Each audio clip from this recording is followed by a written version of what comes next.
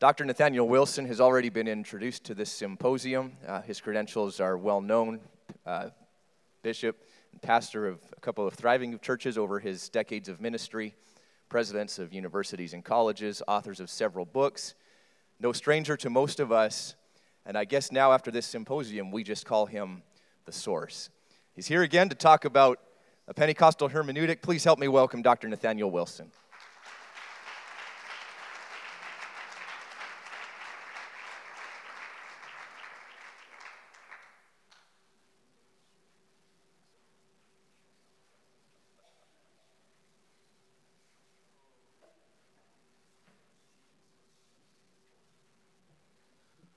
Thank you, Brother David Holmes. Praise the Lord, everybody. Praise the Lord. Amen. And we are happy that this subject was included in this venue because it is an emerging subject of importance.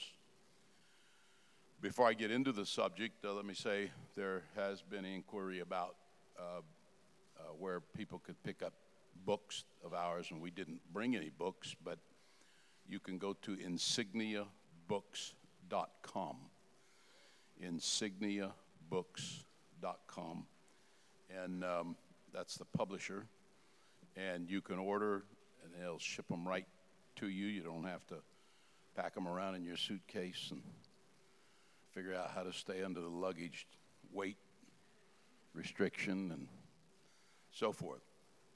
Our subject this morning is Pentecostal hermeneutics. And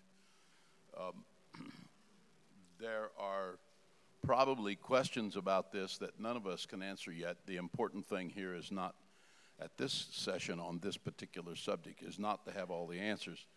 The importance of it is making us aware of the subject and its development and the need for much more development. And sessions like this move us in that direction, and symposiums like this move us in that direction. So let's begin. Pentecostalism is presently sweeping the world. Nothing anywhere, Christian or otherwise, religious, secular, or sociological, is experiencing anything near this global growth. Now, estimates are that there are 707 million people, a mix of Pentecostals, charismatics, and tongue-talking evangelicals, are increasing by 8% a year. These are almost all Pentecostal. World population rates are growing at 1.2% per year. This is to give you a contrast, a comparison. Annually, Buddhism is growing 0.09% a year, less than 1%. Hinduism is at 1.1%.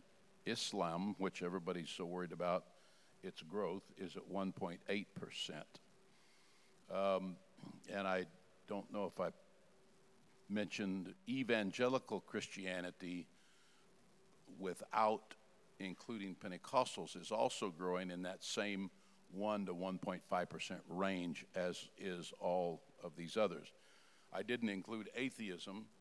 Atheism is growing at 0.025%. Don't worry about the atheists; they're not cutting it. They're just minuscule in their growth. But then when you see the 8% figure, some say 7.8%, but whatever it is,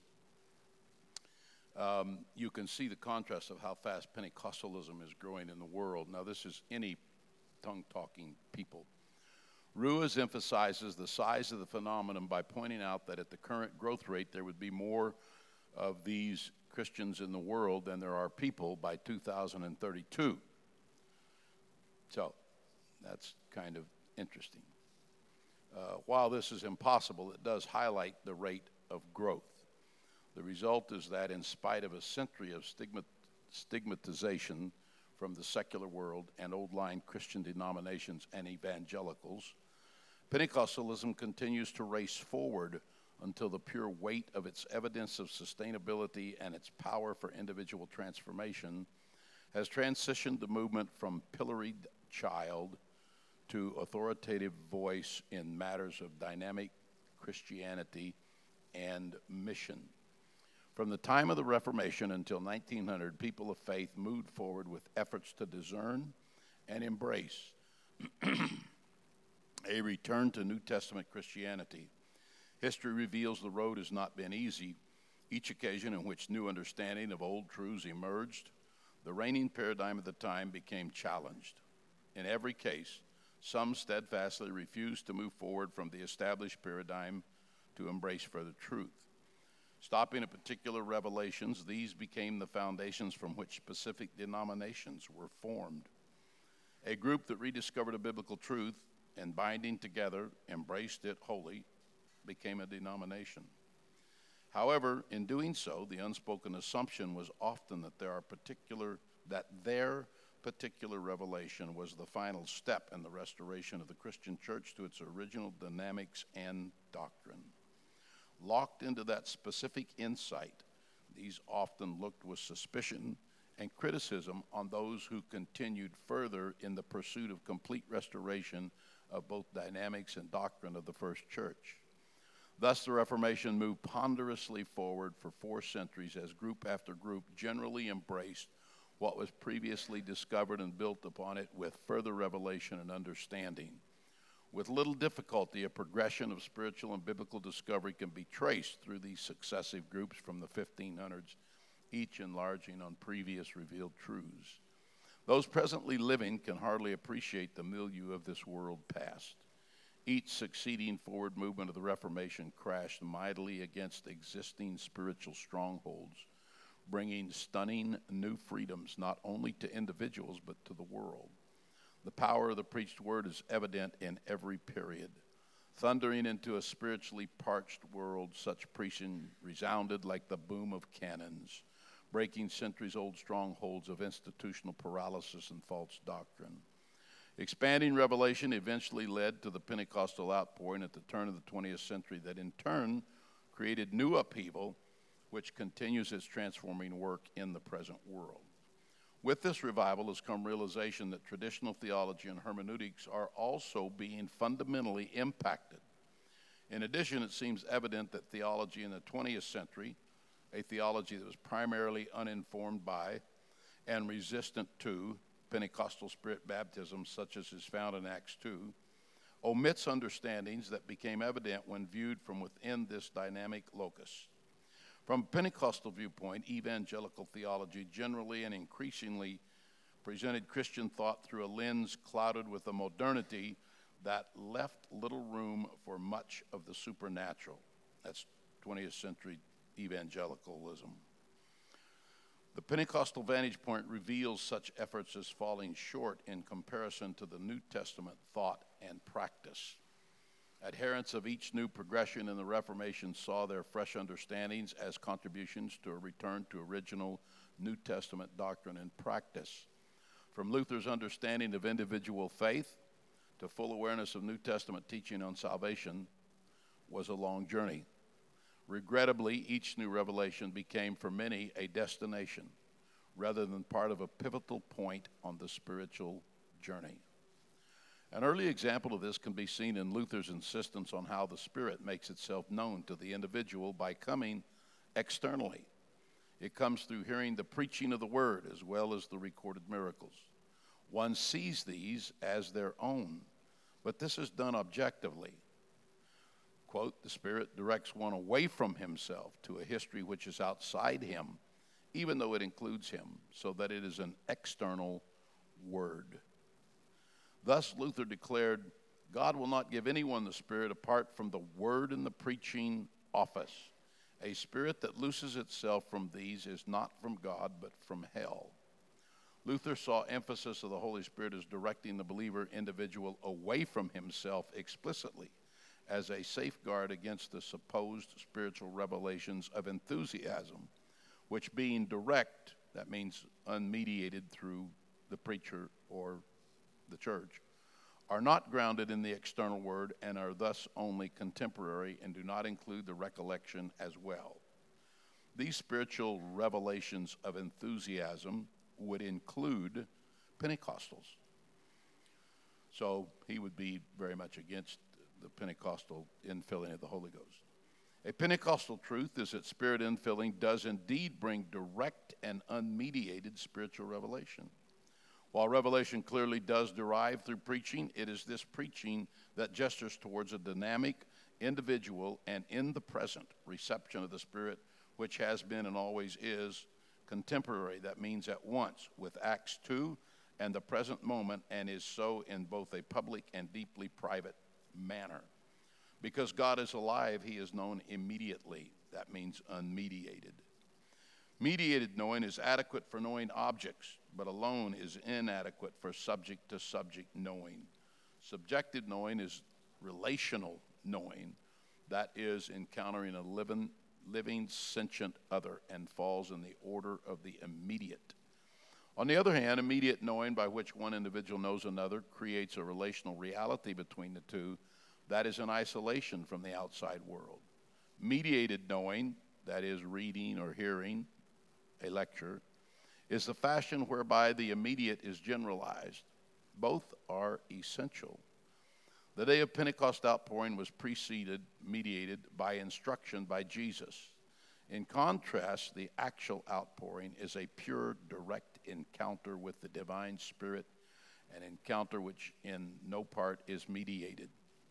This immediate knowing, like love, is so actual that its validation can be taken as fact. This is experience, or a spiritual psychological phenomenon. Therefore, and let me just stop here to say, I included 3 or 4 of my feeble attempts to begin to create an apostolic Pentecostal hermeneutic. And this is the first one. Therefore, a first Pentecostal hermeneutic would be, knowing God is a living encounter. It is knowing immediately. That means unmediated. It is known by subjective experience. It is affective. It is relationship. It is dynamic in extremis. Rather than from hell, which is what Luther said, this infilling was and is a sound from heaven. That the Spirit provides ongoing personal revelation is not accidental, but is germane to the ongoing empowerment for salvation and service. Further, rather than directing the self away from itself, which is what Luther said, the Spirit directs the self to confrontation and contemplation of itself and toward comparison with Christ himself. As revealed in Jeremiah 31 and 33 and repeated by the writer of Hebrews in Hebrews 8, and as starkly illustrated by Christ in John 14 and chapter 20, the coming of the Spirit on the individual is anything except objective and outside the individual. However, again, from a Pentecostal standpoint, grasping the full meaning of such is only possible in the actual experiencing of the Spirit as exemplified on the birthday of the church. It is a spiritual knowing of Christ. The Holy Spirit is de facto the Spirit of Christ that creates the church. This encounter, akin to any loving, ongoing relational encounter, requires engagement and commitment of the full range of human intellect, love, emotional expression, and volition, which is what Deuteronomy 6 and 5 tells us. That this Spirit infilling was normative for Christians is unmistakable. That the Spirit enabled them to overcome every obstacle in proclamation was evident then as now. The experience was thorough and complete. God's glory fell upon them, and like the Old Testament tabernacle, fire appeared above each of them, signifying the Spirit's work, making each of them the new temple of God on earth. Under the aegis of the Spirit, they all spoke in tongues, signaling universal reuniting of people groups of the world. The infilling was chirological, otherworldly, from heaven, and radically transforming. Peter the Apostle, with the keys for initially opening the door, assured that the promise is interminable, proclaiming that it is unto you and to your children and to all that are afar off. Interminable means it can't be terminated. It's still with us today. Can you say amen? Whether geographically or temporarily, the promise would remain viable, fresh, and unchanged. Whether geographically or temporally. What that means, whether in time or place, it remains unchanged. This is the first, the initial, the foundational salvation instruction that precedes any and every other instruction from the beginning of the church until now. Herein are the organic and foundational roots out of which emerges the New Testament church. One might ask, can there be any more logical definition of restorationist than restoration that begins where and as the church began? One might rightly ask, by what standards should measurement be made other than the church in the Bible? What else exists which can be marshaled to assist in such a search? And what else could presume to hold such authority as the original biblical model? Here at the very inception is found the first post-resurrection quest for salvation and the first full apostolic response to this quest. No other definition of original can be more specific. As briefly mentioned above, classic evangelical approach to theology has historically been primarily objective. In the 19th century, and particularly the 20th, the Bible came to be increasingly examined empirically.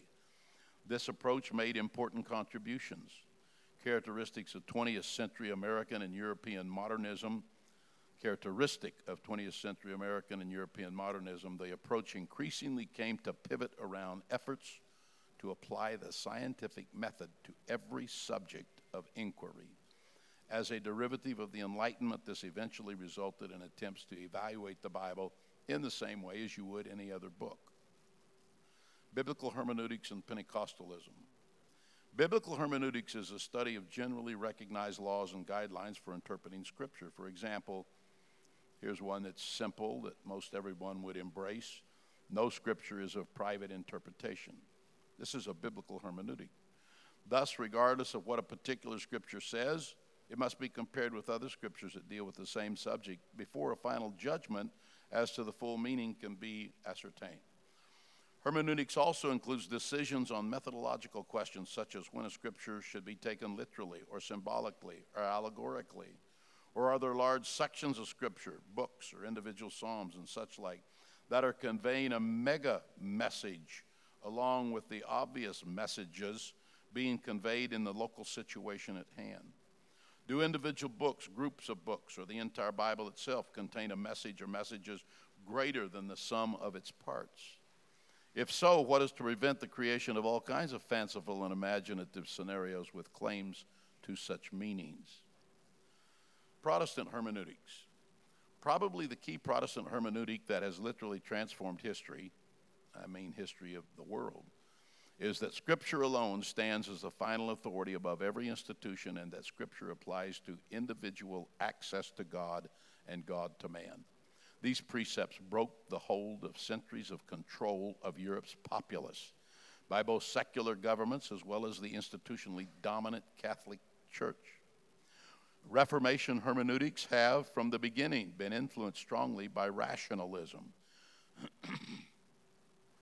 Contributing to this was frustration with centuries of Catholic institutional control of the masses through subterfuge and superstitious manipulation from fear and ignorance. For example, during the Dark Ages, in order to convince the people that spirits were moving through the nighttime church courtyard, candles were placed on the backs of turtles on cobblestone fences, and as they slowly walked, hidden by the dark, the moving lights were proclaimed to be spirits, thus creating an ethereal environment of awe and fear.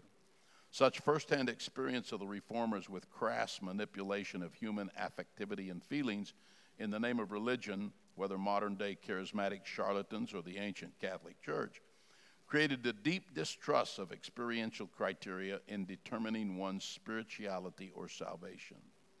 Trust in a rational approach to Scripture became a major hermeneutical building block as well as a defensive tool against the Catholic institutional claim to authority. Meanwhile, the hermeneutic of the Catholic Church declared the authority of the institution greater than the authority of the written word or individual revelation, thus giving right to power even if such was abused to control and manipulate. Individual salvation was held firmly at the whim of the institution. The Protestant church, or the protesters, and the secular world thus rode concurrent waves to freedom from oppression.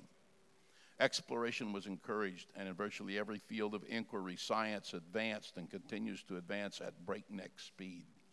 During this time, not only biblical hermeneutics were examined and established, but basic scientific hermeneutics were also established, the centerpiece of which came to be identified as the scientific method. So any of you that have went to high school or particularly college, you have certainly encountered that phrase, scientific method. Protestants incorporated reasoning and, wherever possible, the scientific method. This is easily seen in the careful and impressive exegetical scholarship of the 16th to the 19th century. Scholars from John Calvin to Jonathan Edwards to Adam Clarke to Matthew Henry and scores of others. Most of the books that most of us have gone to for commentary were written in this vein. That is, following the scientific method. That is, gathering all the data and making decisions from the gathered data in the mind and then making logical decisions thereby. The scientific method in hermeneutics. The scientific method was developed in the 1600s. It is comprised of several steps of logical observation, measurement, and experimentation, followed by testing and adjusting, and ending with drawing conclusions that logically flow from the process. In order to minimize preconceived notions or bias, attempts are made to conduct the exploration in as objective a manner as possible. The scientific method became the discovery pivot around which not only the natural sciences revolved, but virtually all other fields of inquiry. It became and remains the oracle in secular human inquiry. Any field of study which did not fit or did not utilize the scientific method as a primary tool for inquiry was considered flawed in terms of being a reliable source of discovery. Thus, to do something scientifically became and remained through the modern era the path to respectability. So it should be no surprise that Protestant evangelical hermeneutics, which emerged from the Dark Ages on the back of the Reformation and the Enlightenment, and which by nature disdained judgments made affectively or intuitively, wholeheartedly embraced and continues to embrace a hermeneutic that attempts to establish rules for interpreting Scripture that fit firmly and exclusively within a framework of rationality and the scientific method. Nowhere is this seen more graphically than in the condescension of evangelicalism and the secular world toward early Pentecostalism. From the absolute disdain in evangelical responses in newspapers of the time, that is, of Azusa Street, time of Azusa Street, that recounted the outpouring at Azusa, to the abundance of ongoing evangelical teaching that scorns and disparages modern miracles, speaking in tongues, including accusations of being demonic, the reception of the Holy Spirit, gifts of the Spirit, and spurning of supernatural healings, there is no lack of evidence of the mighty strivings and almost terror to coerce Christianity to fit within a solely rational presentation. It can certainly be argued that an objective first approach to Scripture was and is absolutely necessary. Sanity itself is grounded in the power of reason. History bears out the powerful positive impacts of such preaching of the Word, from a primarily literalist historical hermeneutic, which was an outgrowth of the emerging Protestant hermeneutic. Thousands attended services in eager anticipation of the Word. This literal historical approach utilized a research method that fell comfortably within a kind of application of the scientific method to Scripture. The level of insight attained from this assiduous attention to detail reached incredible levels. Over time, continuing and unrelenting application of this critical method caused further examination of the writings, Scripture, which led to even further examination and resultant suppositions about the text. This led to efforts to discover the world, quote unquote, the world behind the text, or, quote, the world in front of the text, end quote, as well as, quote, world of the text, end quote. Ancient manuscripts were studied and attempts were made to determine just when respective Bible books were written. Attempts were made to discover who wrote each book, regardless of traditional assumptions. All of this was done, this assiduous commitment to being objective and to following the evidence, quote unquote. Critiquing was divided into such branches as textual criticism, source criticism, tradition criticism, and many other criticisms. Those who hesitated to embrace these conclusions were often condescendingly classified as out of touch with the latest scholarship. Bringing this new level of rationalism to bear on the study of Scripture led predictably to question anything in the Bible which could not fit snugly within the scientific method. This included, of course, signs, wonders, and miracles. The early 20th century thus saw further application of rationality to scriptural interpretation. This in turn led to the present modern period of hermeneutical development. The 1500s to the late 1800s can be characterized as the pre-modern period, that is, preceding the modern and postmodern periods of such development. Mainline liberal Protestant churches led the way to new levels of the submission of Scripture to Enlightenment-based critique with questions such as, is it rational to believe that the miracles recorded in the Bible were intended to be taken as having really occurred? Or are these myths intended to merely serve as literary examples to increase faith?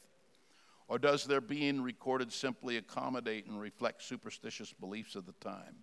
After all, miracles in general cannot be subjected to the scientific method. Rational tidiness demanded a sweeping out of such messy concepts. Slowly but surely, authority for scriptural interpretation slipped from the church to an increasingly secularized academy.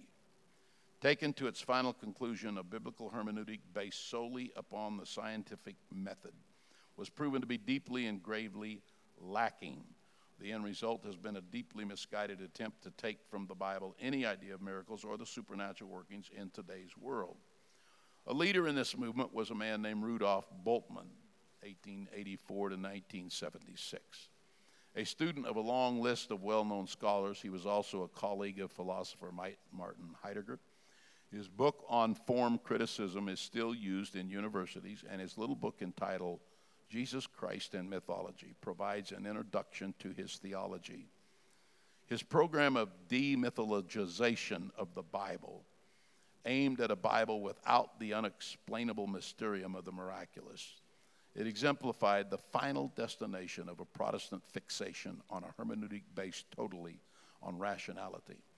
If Bultmann's efforts led to the inescapable conclusion of the death of Protestantism's rational hermeneutic, the Jesus Seminar could be identified as its gravestone. The Jesus Seminar refers to a group of New Testament scholars who gathered in 1985. Their goal was to assess all the sayings of Jesus according to the probability of their authenticity. Decisions were made on each section as to whether Jesus really said it or did it by a practice of using colored balls to vote on a scale of 1 to 4 to determine each saying's authenticity. Finally, rather than Scripture judging theologians assumed the position of authority to judge Scripture. Several decades later, it is not unreasonable in retrospect to identify the Jesus Seminar as one of, if not the primary defining moments of the death knell of modernism as it applies to theology. Since then, much of the undergirding declarations concerning many of the criticisms have proven to be less than dependable. The balloon has deflated, and much of this is now seen for what it really was, overblown assumptions based on spotty and circumstantial evidence that was woefully inadequate in providing sufficient foundation for some of the conclusions derived in spite of being presented with strident proclamation as the latest conclusions of the finest of scholarship. In other words, they were wrong. The reign of a purely rationalist-based, scientific method-oriented hermeneutic is over. Because now we live in postmodernism, which is a different thing. It's not just a phrase, it is a different thing. Toward a Pentecostal hermeneutic, the current hermeneutical approach of most academic Pentecostals has been to embrace many of the modern assumptions and practices about hermeneutics from an evangelical community or perspective. After all, these are the writings from which most learned. A significant result has been to contribute to the transformation of numerous traditional Pentecostals back into mainstream neo-evangelicals. The result is an undermining of Pentecostal identity and practice. Some Pentecostals attempt to express themselves with a modernistic hermeneutic, that is the historical critical method. Yet if Pentecostalism desires to continue its missionary objective while keeping in tune with its New Testament ethos, it too must continue to move beyond modernity. A Pentecostal hermeneutical strategy should attempt to continue to forge an alternative path that neither entirely accepts the pluralistic relativism of postmodernism nor entirely affirms the objectivism of modernism, a pathway that began to be forged in early Pentecostalism. Noel, 2010. The Pentecostal experience and message both hold high distinction of being first, foundational, essential, and the ground of all that follows. The search for a full and final return to complete restoration of New Testament Christianity can, if one chooses, stop short of this, stop short of Acts 2, and remain unfinished. However, none can go further than this. This is that. It is that which was preached and practiced on and from the inception of the church and is boldly promised unto you, your children, all those that are far off, even as many as the Lord our God shall call. Examples of a Pentecostal hermeneutic. Example number 1. The Bible is complete in itself. This is an example of a hermeneutic, a Pentecostal approach to hermeneutics. The Bible is complete in itself. It neither needs nor tolerates any reading back into it of other written materials in order to supposedly complete its revelation. It is totally self-authenticating and not only resists all attempts of outside validation, but also brings such attempts under judgment. The Bible speaks to all things that pertain to life and godliness and is the sole arbiter of Christian orthodoxy. While it is possible for other words to bear revelation, no other writings or words carry authority equal to the Bible. All things essential for human hope and redemption and for Christianity are found therein. So, this is an example of an apostolic Pentecostal hermeneutic, because other people who go under the appellation of Pentecostal, they accept post-biblical writings as being, they may not admit this, but they tacitly accept them as being not only equal to, but superior to the Bible. When you start superimposing all of those words that try to describe the Godhead over them, and then you make the demand, which was done, in fact, you'd be excommunicated if you did not adhere and embrace publicly, witness that you embraced those things, then you would be excommunicated from the church. And it was all a bunch of post-biblical jargon that was put together by not only Tertullian, but people after him. So what we're saying here is that an apostolic Pentecostal hermeneutic is when you're studying the Bible is supreme, and there's nothing equal to it, and there's nothing that takes precedence over it, and there's no way you need to try to make the Bible fit some post-apostolic thought or writing or anything else. It has to fit the Bible. The Bible doesn't have to fit it. Amen. Now that seems so simple. And everyone would aver, they would say, oh yeah, we believe that. Well, then how can you believe some of the stuff you believe? How can you not follow Acts 2:38? How can you not believe the Bible presentation of the Godhead?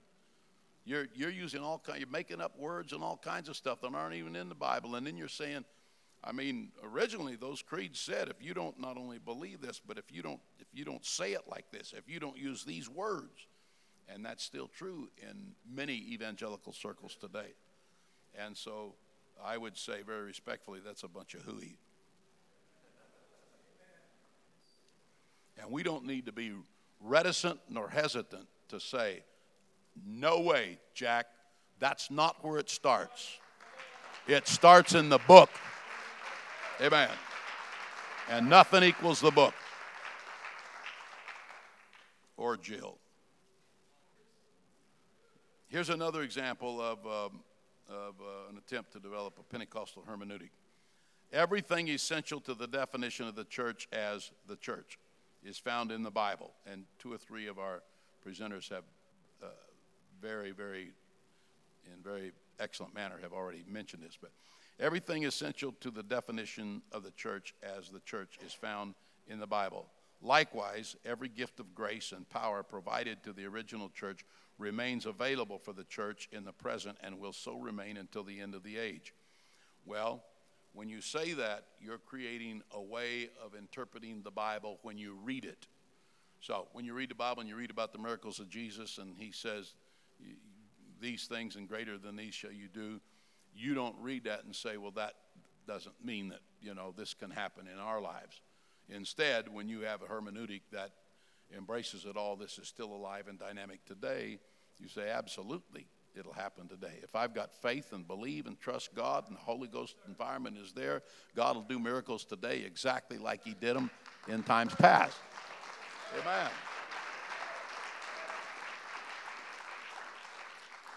Here's another hermeneutical paragraph. The world, natural or spiritual, example number 3, has no light within itself. Without light from an outside source beyond itself, it cannot see and know itself and cannot discover its origin, purpose, or universal place. Further, because it has no inherent light, it cannot extrapolate enlightenment out of its existing reality.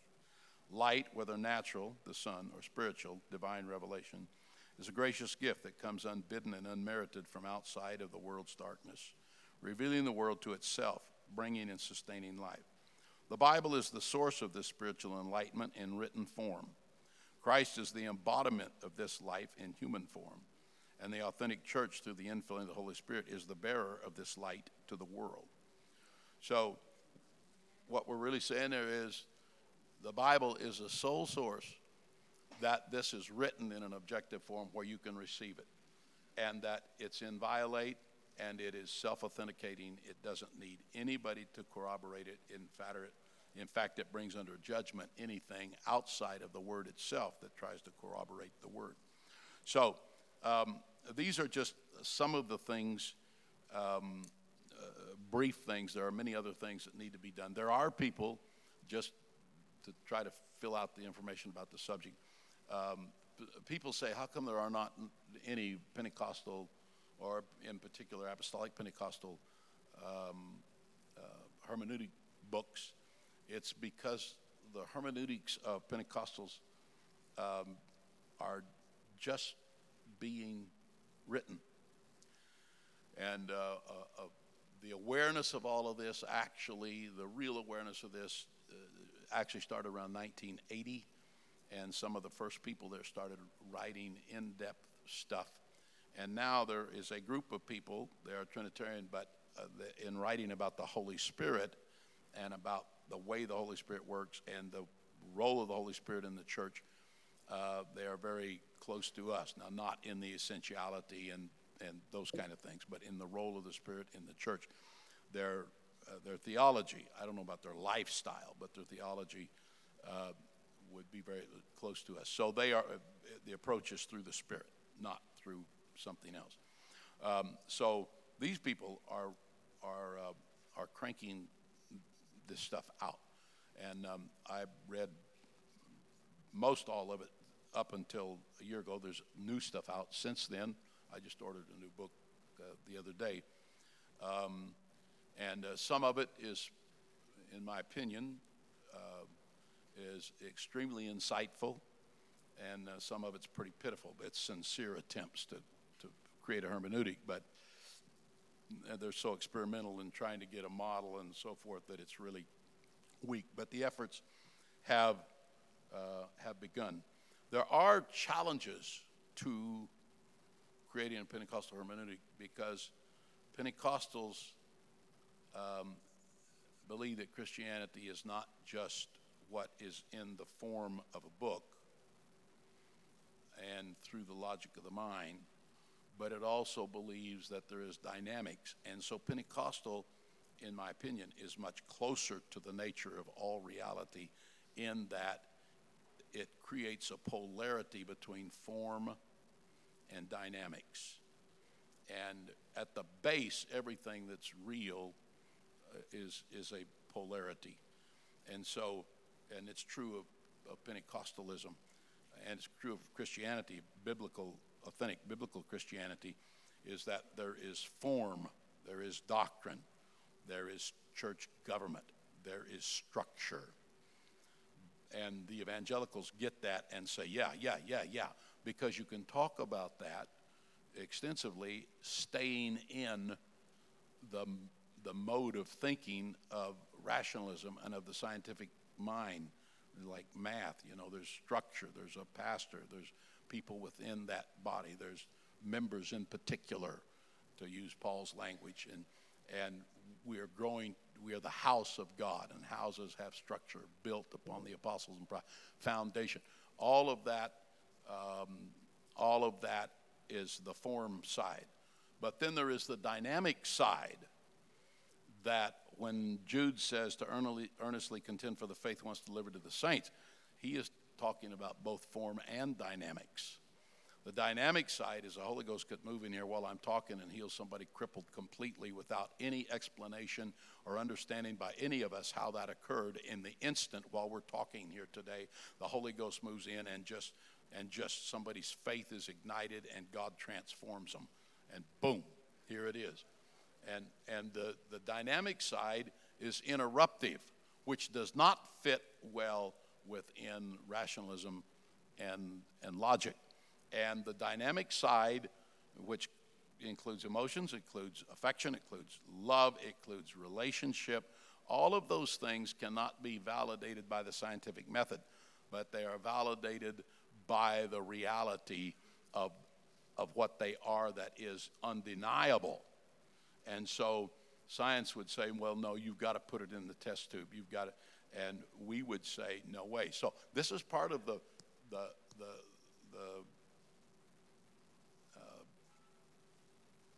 what is it, head-on wreck between evangelicalism and Pentecostals.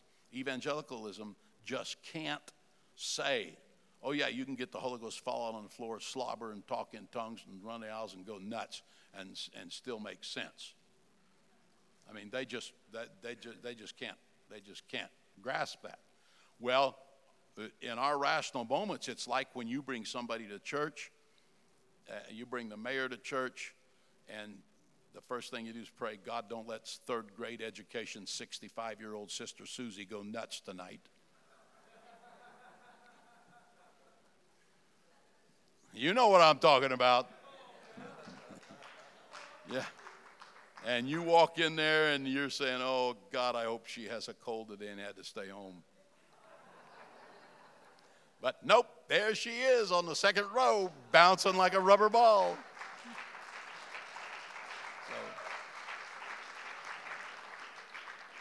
So there is this, it's the way we're made as human beings. And yet, when we get exhilarated in love, none of that matters. Amen. None of that matters. So anyway, let me just say this and I'm through. There's three words here. One of them is orthodoxy. Hermeneutics are put together to make sure our orthodoxy is right. That's the idea behind hermeneutics, is that you can define what's orthodox. You can figure it out. And orthodox means generally correctness of belief. Then there is orthopraxy, which is correctness of orthodoxy of action or practice. It is the intersection where orthodox belief meets correct practice. So we would say, well, the orthodox belief of the church would obviously start on the day the church started, and it would obviously start with the only man in the history of the universe that the Lord ever gave keys to and the authority to bind and release everything in the heavens or on earth. So that ought to be the man probably that we follow instead of somebody in the 15th century that never had that experience. And I mean, this is logical. This is logical. I mean, doesn't that make sense to you? I mean, the day of Pentecost is the first day directives. That makes it not presidential, but precedential. It takes precedent by virtue of being the first. The whole book of Genesis shows us the importance of first, the precedent-setting pattern of first. So why would we say today, if somebody says, how do we get saved, why would we take somebody's word, D.L. Moody's word, to believe on the Lord Jesus Christ, you'll be saved, over the Apostle Peter's word, when it was the day and it was the man with the keys And he said, repent and be baptized in the name of Jesus Christ for remission of sins. Ye shall receive the gift of the Holy Ghost. For the promise unto you and your children and all those that are far off, even as many as the Lord our God shall call. Why should we not take, logically, what is your problem? What is your issue? So what I'm trying to get across here is that orthodoxy has to include praxis, orthopraxy, which is where action intersects with correct belief. So repentance cannot be done by discussion with one another. Repentance has a vertical relationship of godly sorrow and a work of the Spirit in our hearts. And receiving the Holy Ghost cannot be done with total objectivity and lack of emotion. You can't receive the Holy Spirit without your spirit meeting God's Spirit. Little s has to meet big S. Spirit, because God is a spirit, and those that worship him must worship him in spirit and truth, John 4:24. So when they received the Holy Spirit, what did they do? Well, they staggered out of the room, and they were speaking in tongues and loud and looked like they were drunk. And that's what it was. So the fact, now Luther said what he did, and we use that as an example. And I'm not mad at Luther. I think Luther made a great contribution in history, one of the greatest contributions of a man that could be made in terms of breaking the back of sociological and political power. And he did it through a use of the Word of God. He is the man, by the statement, the just shall live by faith, that started the movement towards recognition of individual rights, which has gone into political world, it's gone social world, it's gone religious world. But he actually started the emphasis on the individual. Up to that time, the entire history of the world always focused on the rights of the state. The individual was like nothing. It was the state. The emperor cut your head off whenever he decided to. He could do it because he wanted to be entertained by cutting your head off. He had a right to do that. The right of kings falls under that, and all this gets bigger and bigger. But and so when Luther preached that, but when Luther has a misconception of the baptism of the Holy Ghost with speaking in other tongues, which he did have, you have to recognize the man is writing as a man who has never experienced the baptism of the Holy Ghost. So for me, that makes me not get all twisted out of shape when I read what he said, because unless you have experienced this, which is dynamic and not form, unless you've experienced this, you don't even know what you're talking about. I'm not being condescending. I'm just telling you the truth. You don't know what you're talking about. Because this is experiential. And a good argument could be made today whether what was first in Christianity, that which was objective and written, or that which was dynamic and experiential. It would be a really good discussion. Is reason or revelation the basis of Christianity? And so that's a topic for another day. Thank you very much. Thank you, Dr. Wilson.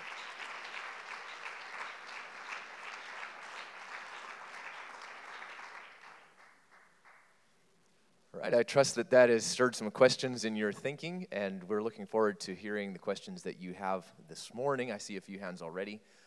Before taking those questions, I want to just remind us of the ground rules. On questions, please keep them on topic to what was discussed in this presentation this morning. Please keep them as concise as possible. I think it helped us when I used a timer yesterday. I think I'll do the same thing today, and we'll limit questions to 60 minutes. And if the question hasn't... 60 seconds. We wouldn't get far with a 60-minute question, would we? Okay, 60 seconds, and if your question hasn't showed up by that time, then you can decide whether to just let it pass or hasten the question. With that being said, I think we're going to start from Holy Ghost Radio. Our listening audience has questions, and we're going to go straight to the back and have one of those questions read this morning.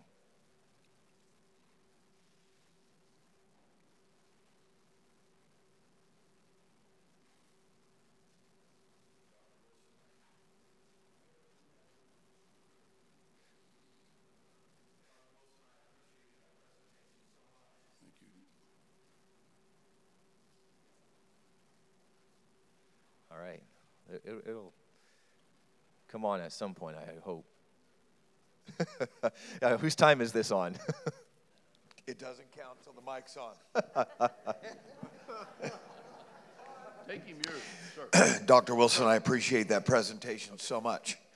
Had two questions, actually, and this is not from Holy Ghost Radio. This is from myself. Number one would be, at any time did the early church at its point of emergence operate with a Pentecostal hermeneutic, being that they were synonymously and simultaneously, they were fulfilling prophecy, and at the same time, they were getting direct revelation. That's question number one. And then number two, would it be correct to say that the entirety of the Word of God is already written in the sense of the fulfillment of a Pentecostal hermeneutic, since Genesis chapter number 3, verse number 15 was God's attempt to correct what had happened in the Garden of Eden? Thank you. So what was the second one again, brother? Second question again. Could it be said that the entirety of the Word of God is already written with the purpose of a Pentecostal hermeneutic in mind from Genesis chapter 3, verse 15 forward? The first question, I would say yes. There's examples of everything you said, and you wouldn't even have to go past the day of Pentecost to find it fulfilling prophecy. This is that, which is spoken of by the prophet Joel. What was the second question again? Just say a couple words of it, and I'll remember it. Oh, yeah. This is my personal opinion, okay? But I think it could be validated, and it would be another whole discussion.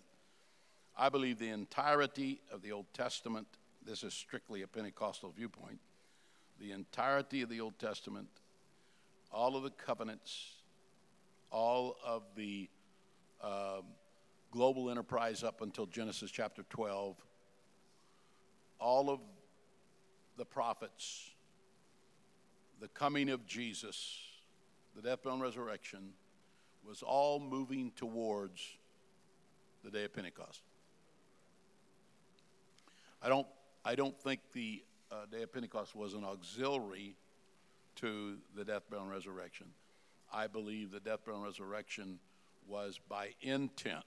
Of course, it stands alone, but it's also in a line of progression that moved towards the day that the Spirit of God that walked with man in the cool of the garden in Genesis 1, in the cool of the day in the garden, that relationship between God and man, the entire enterprise all the way through Scripture is to reestablish the relationship between divinity and humanity and make us his children again. Because on the cross, Jesus actually says, when it looks like nobody's with him and he's all by himself and there's no hope, he says, I'm going to come and I'm going to bring children with me. And you find that in Psalm 22, which are things that looks into the mind of Jesus and tells us what he was thinking and saying and praying on the cross. And maybe even singing. It was a psalm. And so here he is on the cross, and yet he did not forget the artful beauty of what he was doing while he's going through the greasy, nasty, tremendously terrible problems that he's in. You talk about focus. He had focus on the vision. But all of that was moving towards, he breathed on them and said, receive ye the Holy Ghost. So, now that's a Pentecostal look at Scripture that evangelicals anybody in a discussion may say, well, wait, you're downplaying the cross, you're downplaying the resurrection. I'm not downplaying anything. I'm saying the purpose of the resurrection was 1 Corinthians 15, which that we would have that same quickening spirit in us and make us alive unto God again and make us the children of God, which was the ultimate deal, was to reestablish the people of God as the children of God, as sons and daughters. Amen. Did that make sense? All right, we've got a question, still a question, right here, and then we'll come across to the far side. Thank you for a wonderful presentation, Dr. Wilson. If I understood correctly, Pentecostal hermeneutic necessarily involves direct revelation as well as the dynamic components of the moving of the Holy Ghost, both of which, in my opinion, are somewhat subjective. So my question is this: what are the specific objective standards that keep the subjective experiences of revelation and the dynamic moving of the Spirit in proper tension? Yeah, that's a very good question. The evangelical movement, this is my opinion in speaking for them, would say the way you keep all of those dynamic things from violating the objective outline of Scripture is you forbid them. So the dynamic is like, some of those churches, if you just said amen while the preacher's preaching, they'd probably knock you in the head. They used to. They actually had a big stick with a ball on the end of it. And if you didn't know what you said, usher would come and knock you on the head. So, man, our people would have knots all over their head.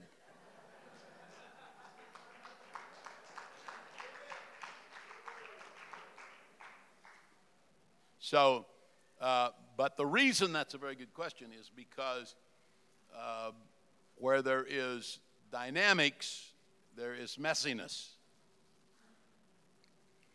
It's like loving a baby. You love him and then you go, oh, brother. So you've got, there's issues with it. There's issues with the hermeneutical side, too. Let me just give you one quick example.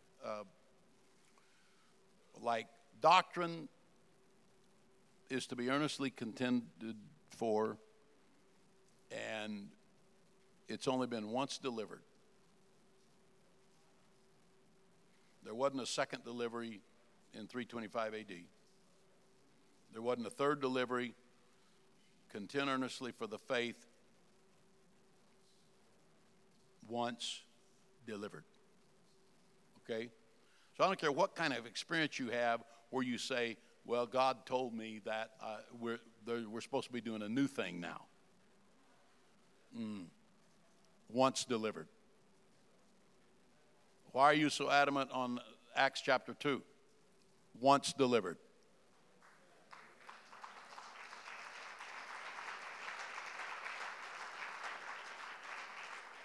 Why are you so adamant on all of the biblical injunctions concerning appearance and why appearance matters and all those holiness standards and all that stuff? Once delivered. And hair and makeup and once delivered.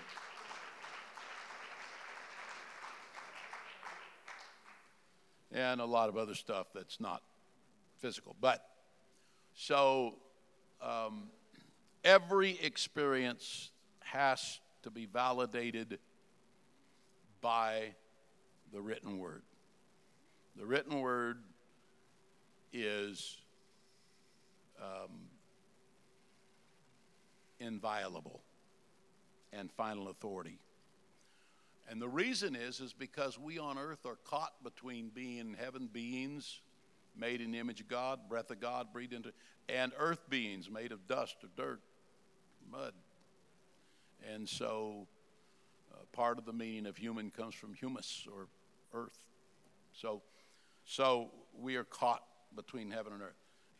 Here's an example of the difficulty. Our hermeneutic is that a scripture must be interpreted within its context. But here's where you have to give a little leeway. So you've got old Sister whoever was dancing around that's 75 years old and a third grade education, and this session today would be, like it may be for some of you, extremely boring for her. And because she doesn't know anything about this, she's just full of the Holy Ghost. And she may not know much, but she wins people by the light of her testimony. And so the way she reads her Bible, she don't know anything about this, who wrote Psalms, and it's divided into three main sections, and you can divide it into five. And she don't know that. She don't know anything about the way different poetry's made and written. She don't know any of that. She just opens her Bible, and she starts reading. She may be reading in Isaiah, or she may read in Ezekiel, or she may be reading in Hebrew. She don't know. She's just reading. And she reads a passage of Scripture, knowing nothing about the context. And it's illuminated to her mind. I got it. God just spoke to me.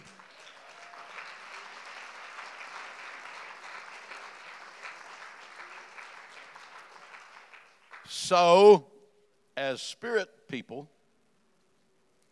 that messes with our hermeneutics. So how do you judge that? Well, you have to judge that by whether or not what was spoken to her was within the confines of the book. So that means there is no such thing as pure hermeneutics without the community of faith being involved. There has to be a preacher or somebody in her life that she says, well, you know, God told me to follow. He told that guy, he said, go hang yourself, and what you do quickly. Where are you going? I'm going out the door to hang myself. So somebody has to say, no.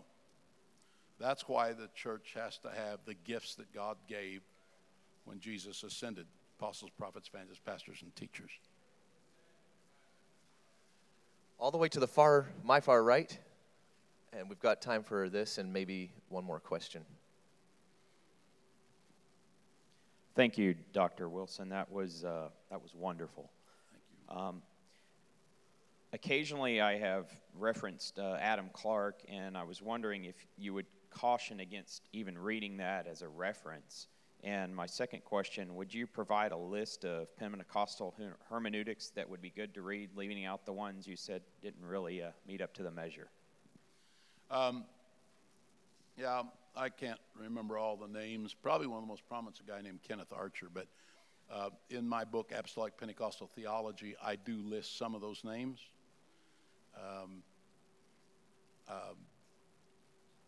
Which you can get at insigniabooks.com. So wonderful book. Buy two.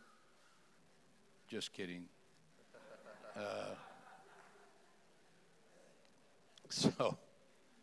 Yep. Right over here.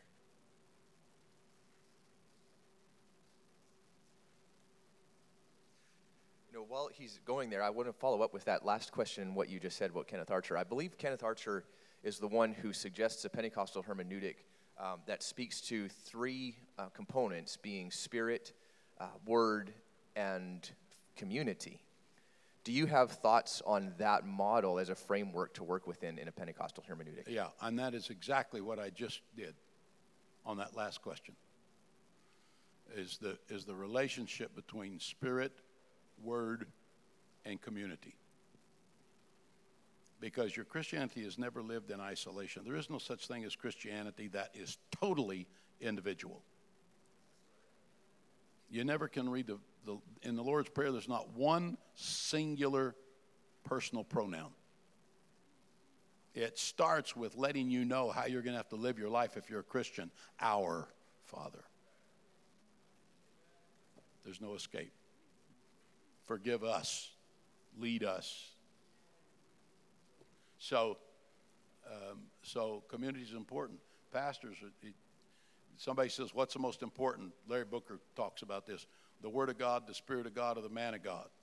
And he explains why. He says, ultimately, the man of God is the most important. He is God in the present. He is God's presence with directive guidance, which is why men and women of God who are leaders, it's such a grave responsibility. Amen. Thank you. Last question. Kenneth Bowe here, Dr. Wilson. Great presentation, as always. You just never miss. I appreciate it so much.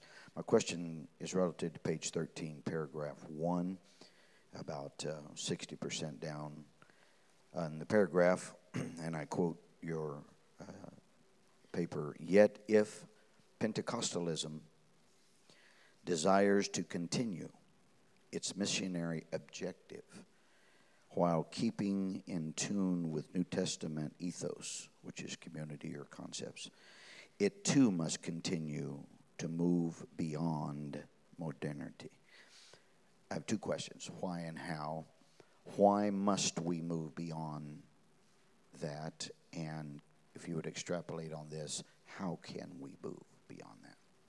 Well, the first one that we need to move, the reason we need to move is because modernity is characterized by interpreting Scripture almost solely with the scientific method. All of the commentaries that we buy on the shelves of our Bible bookstores fall into that category. I mean, up until the last few years.